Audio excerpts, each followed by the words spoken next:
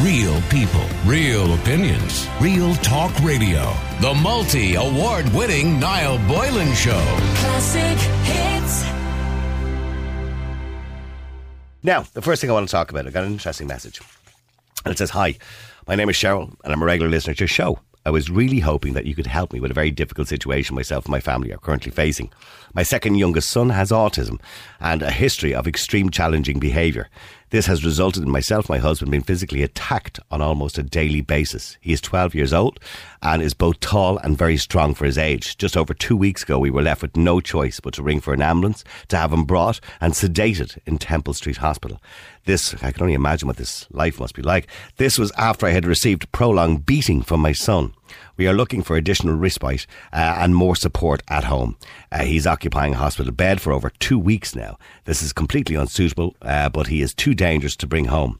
We are so tired of hearing that there is no funding available, and yet it is costing the HSE a fortune to have him in hospital at present." Pardon me. "We as a family have been greatly affected by this situation and would be so grateful if you'd be willing to address it on your show. I'm sure you will find that there are one or two more families in exactly the same situation as us." Well, on the phone is Cheryl. Cheryl, good afternoon to you. Good afternoon, Niall. How are you? I read your email and I have to say, your message, I can't imagine what it's like. And by the way, obviously, you know, some children have special needs and I'm not blaming your son for this, but it must be terrible for you as a family, and particularly you were saying that, you know, that you were beaten on many occasions by him, because look, 12-year-olds can be quite strong, quite tall, you know, at that age, you know, and can do quite a lot of damage. I mean, what was life like? It wasn't good.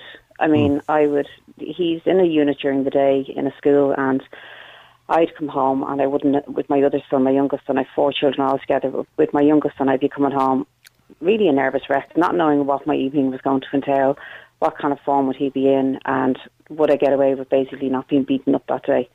Oh, gosh. So it's like walking on eggshells, and it's just a bag of nerves. And when you say, why would he beat you? Like, just what would he be, I mean, what kind of would set him off? He has very bad obsessions, which is quite common in autism, and he's very high anxiety, and sometimes he's demanding that he wants more of these particular obsessions that he likes, and when he gets a no, he can blow up, and then sometimes we don't really know, it can kind of just come out of nowhere. And how severe is his autism? Does he verbally communicate well?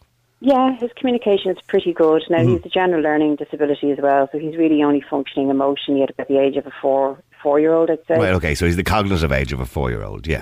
Yeah, but he'd be better at expressing than understanding. You'd have to be very simple with your language with him, but he can communicate. So it's out of frustration he's doing this, because obviously he can't get his point across as well as he would like to, because of obviously his learning difficulties. And when you say he beats you, like, he would physically punch you and hit you? Hit me, pull my hair, drag me by my hair around the kitchen, kick me. He's tried to push me down the stairs a couple of times, slapping me across the face. And how are you dealing with that, or how do you deal with that? Do you try and, I suppose, restrain him, or what can you do? We weren't really. That's why we ended up having to make that call very reluctantly that night. It was a case of, first of all, getting all the other children to safety. So they were up in their rooms, and they seemed to spend half their lives up there. Does he hit them? Does he hit them? Yeah, he does. But he would mostly go for myself and my husband. Okay. They would try and intervene at times, my 2 older children, because they were just sick of seeing him hit their mother, which you can understand. I can imagine, they wanted to jump in and protect me. But unfortunately that only ended up making matters worse for both them and my son. So we would get them to safety first, and then myself and my husband would try and tackle it. Initially we would lock the rooms downstairs, because he also trashed the house. He would break anything he could get his hands on. The later thing was he was pulling bulbs and wires and everything. He took our heating panel out of the wall and threw that down the stairs. And so he was a real risk to himself as well as ourselves. And we have had days here that could go on for 3 or 4 hours. And does he have times where he doesn't do this? Is there times where you might get 3 or 4 weeks on end where nothing happens and everything is fine? We got to a point where we were lucky we were getting a day a week where he wasn't like this. Oh my! And I know you love your son, and I mean, when he was born and, when he was a young boy, what was he like? I mean, when did you notice at first when did the autism, I suppose, show itself first? Well, initially we thought he had a hearing problem because he had failed 3 hearing tests, and because he wasn't interacting or engaging, and because he was my third, obviously I did notice that. Yeah. So when we were told basically his hearing, he needed grommets, that was really it. Yeah, he wasn't reaching the milestones that you thought he should reach at the right time. No, even physically he wasn't reaching the milestones. So when the hearing came back that wasn't really the issue, then I've actually worked in that area for years. I've worked with autism, and the red flag for me was then, look, if it's not his hearing, I think he's autistic, because he wouldn't really actually come into the room. He'd vacantly stare at the back, sitting in his high chair. Just was very different to my first 2 children, and a very sickly child as well, always very unwell. So just after the age of 2, we were given the diagnosis from Temple Street that he was on the spectrum. Okay. And you thought to yourself, well, okay, we'll deal with that. We'll be able to deal with it, as most parents do, and it doesn't come to the point where you're at now. And when did you notice when did it start to become aggressive or violent? What age was it? The first experiences we had of him being aggressive would have been at the age of around 5 or 6. But at the time, he was very ill. He had a very serious back problem, and he couldn't verbalise that to us at all. And it turned out that he would have been in excruciating pain, so he was lashing out because he was in an awful lot of pain. He went on then to have a couple of surgeries to correct that, and then things settled back down again. But I'd say from about the age of 8, he started to become quite violent again, but certainly not to this degree. Yeah, when he was 8 years of age, I suppose that the best he could do was maybe slap out at you or whatever, yeah. Yeah, see, he's 13 this May, so he's hitting the teenage years as well, so there's probably a lot of that going on. Yeah, there's hormones and all sorts of carry on going on as well, yeah. Yeah. And so you're waking up with this, well, I see, as much as you love your child, and I'm not having a go at your child, but you're waking up with this nightmare every single day. How will I get through the day, and how badly am I going to be hurt by him?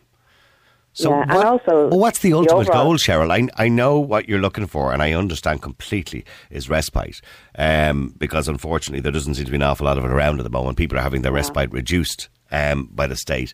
But ultimately, what's the end goal? Because, at some point, even if you get 2 weeks off or 3 weeks off a year, you still have to deal with it for the other 49 weeks. Well, we're hoping to we have 1 night respite a week at the moment, and it took us 4.5 years to get that.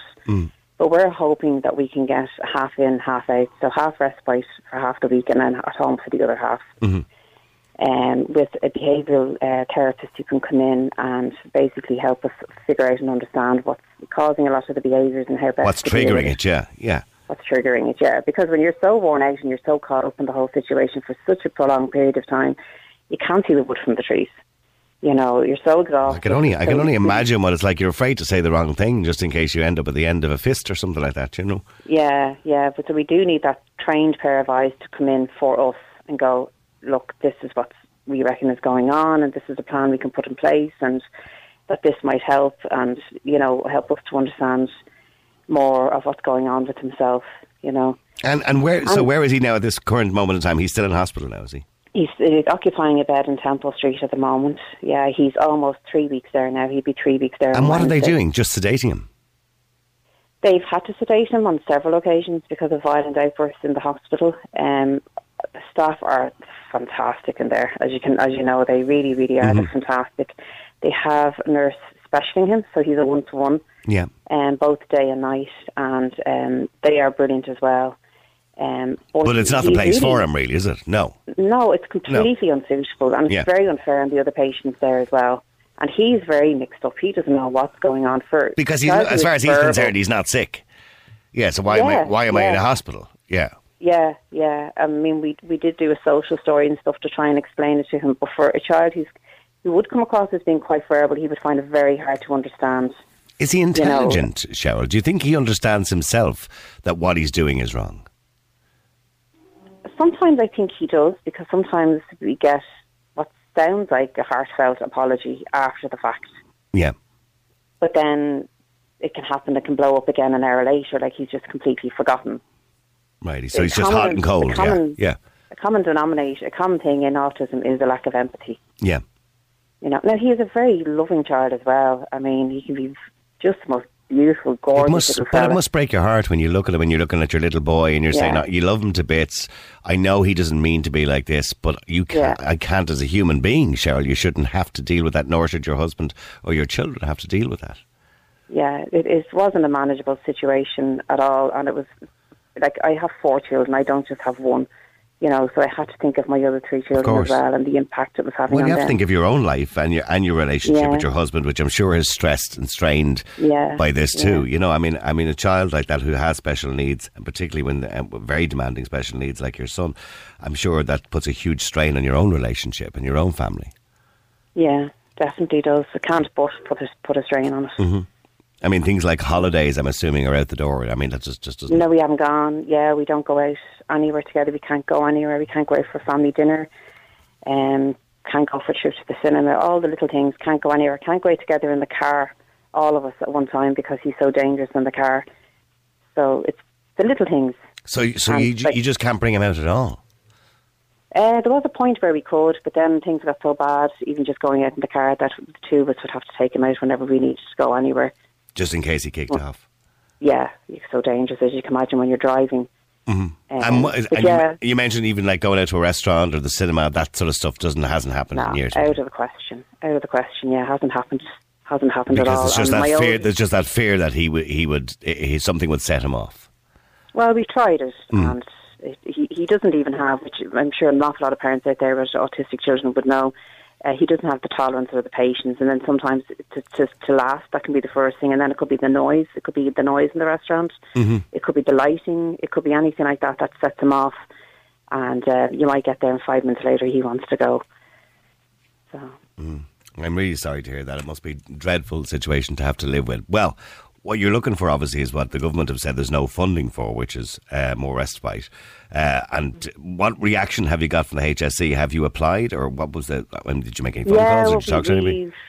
Yeah, we had a meeting in Temple Street, and there was a representative there from the HSE, and they were saying, you know, we're this much in debt, and you're one of many families that are in the same situation. But a lot of families in this situation look for residential. So our point was, well, we're not looking for residential. We're looking for half in, half out, which is not quite as much to be looking for. And yet it's costing them about 11,000 a week to keep him in Temple Street. And can you see it getting to a point, Cheryl, where he may have to go into residential care? I mean, if you're saying his problem is accelerating as fast as you're describing, you know, from going from 5 years of age to sort of the odd, you know, slap and what have you, and then at 8 getting worse and more violent, and now we're at a point where he's beating you on a daily basis. Do you see a point where he may end up in residential care? Possibly. I kind of don't want to go there in my head. I know my husband has gone there and has said that he reckons that's probably going to be the case. But for now, he's so young. And the thought of letting him go full time, I know he's your son. I know you still love him, and it's incredible when you hear a mother who's going through what you're going through at the moment, and I know you still love your son. I know what that must be like. It must be awful for you, because you want your son. You don't want this person who's beating you up. Obviously. Yeah, I want him to be happy. Yeah, you know, I want him to be well. I want him to be happy, and I think autism is one of the most awful things a person has to deal with, because I can't imagine what's going on inside of his head an awful lot of the time. You know, and I really feel for him. I feel for all of us, but I do feel for him. I do, because he must feel tormented at times. And if only he could get that 50-50, as you're saying at the moment, at least then he'll get some occupational therapy, he can get some intervention, and maybe some people who are qualified to be able to deal with what's triggering him and what's causing this, or what's maybe try and get into his head in some way if we possibly can. Yeah, because the long-term solution is not to keep medicating him. No. That's not a long-term solution. And is he on medication permanently? Is he on Ritalin? He is on, he's on Risperidone and he's on Prozac. Okay. Yeah. And does that make a difference even? No.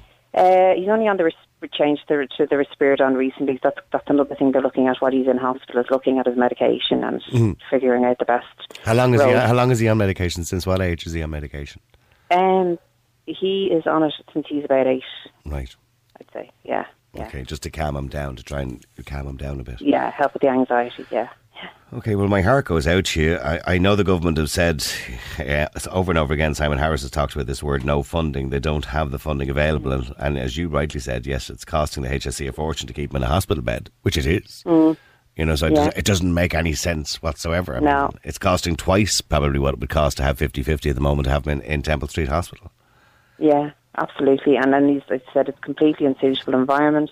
It's not fair on the other patients there, and he's occupying a bed that another child will need, you know. So I just can't get my head around that. But then that's the HSE for you, isn't it? You know, it's just disgraceful. Well, you're not on your own. I'm looking here at some of the texts and WhatsApp messages coming in. I feel like this woman is telling my story, not quite as extreme with regards to behaviour, but the challenges are very similar with my own autistic daughter. People often look at us when we're out and assume I'm a bad, lazy father because her behaviour can be so bad. But my other two kids are very well behaved. Tough situation, sending positive thoughts to that lady, and I hope it works out. And the person says, my heart goes out to that lady. It's very tough. I work as a carer with people with mental disabilities. This is ongoing with the HSE for a while now. From the basics of people even getting their assessment of need to bigger interventions like this. And she goes on to say, listening, as he possibly needs a behavioural specialist, maybe an OT, speech and language specialist tutor, as he'll be behind in his general learning too. How is he in his general learning in school, by the way? Yeah, he'd be quite behind, yeah. I mean, he can do the very basic writing and very basic maths. Well, I mean, that's fine. Look, the thing about it is, my own daughter has dyspraxia, and I accept that she's never going to be an academic, but she's really clever, and she's a huge amount of common sense, and she'll do well in life. And that's all you want. You want your child just to succeed. You know what I mean? Yeah, to be happy and well and healthy are the most important things, you know. Well, do you see a light at the end of the tunnel, Cheryl? I hope so. I mean, this was a really difficult decision that we made. And, you know, that call, we really didn't want to have to make it. We were left with no choice. But I suppose I kind of feel now that there's other people helping us now. You know, there's other people pulling the strings for us, and they're determined to get us the help that we need. And that's the really positive thing, I suppose, that's come out of it. I know it's difficult for him. I know he's in there and he's mixed up and he doesn't know why and all of those things. But I feel my family are safe for the moment, and I feel this is all happening in the best interest of him and us. Do you fear for your, by the way, do you ever fear for your life? When he's in a really aggressive situation? Yeah, well, I've really gone down the stairs, as I said, a couple of times, and I have really, you know, we had been saying that for a long period of time, somebody's going to get killed or somebody's going to get seriously hurt, you know. And, one of your other children possibly as well, yeah. Possibly, yeah. And when he started pulling the electricals out and all that, I was like, this is a whole other level then of danger. Of course, it's a danger to himself and a danger to the house, by the way, as well. I mean, set the house on fire, for God's sake, you know? Yeah. Well, look, I wish you well, Cheryl, and hopefully we'll get a bit of reaction to that. There's been a lot of people texting in very similar situations. A lot of people says no funding available now, but yes, we're able to sanction an extra 100 million for aid to Africa last Christmas. That's 2.5 billion we've given every year. And a person says, Niall, I understand the situation that lady is in. And a person says, Niall, could you let that lady know I've been there? Would she consider using CBD oil? It has changed our son's behaviour for the better, obviously. I don't know. Have you considered that? A lot of people seem to think it works. I don't know whether it does or not. Yeah, I tried it. I didn't find it. Really it works for some. I think it works for some. It doesn't work for others.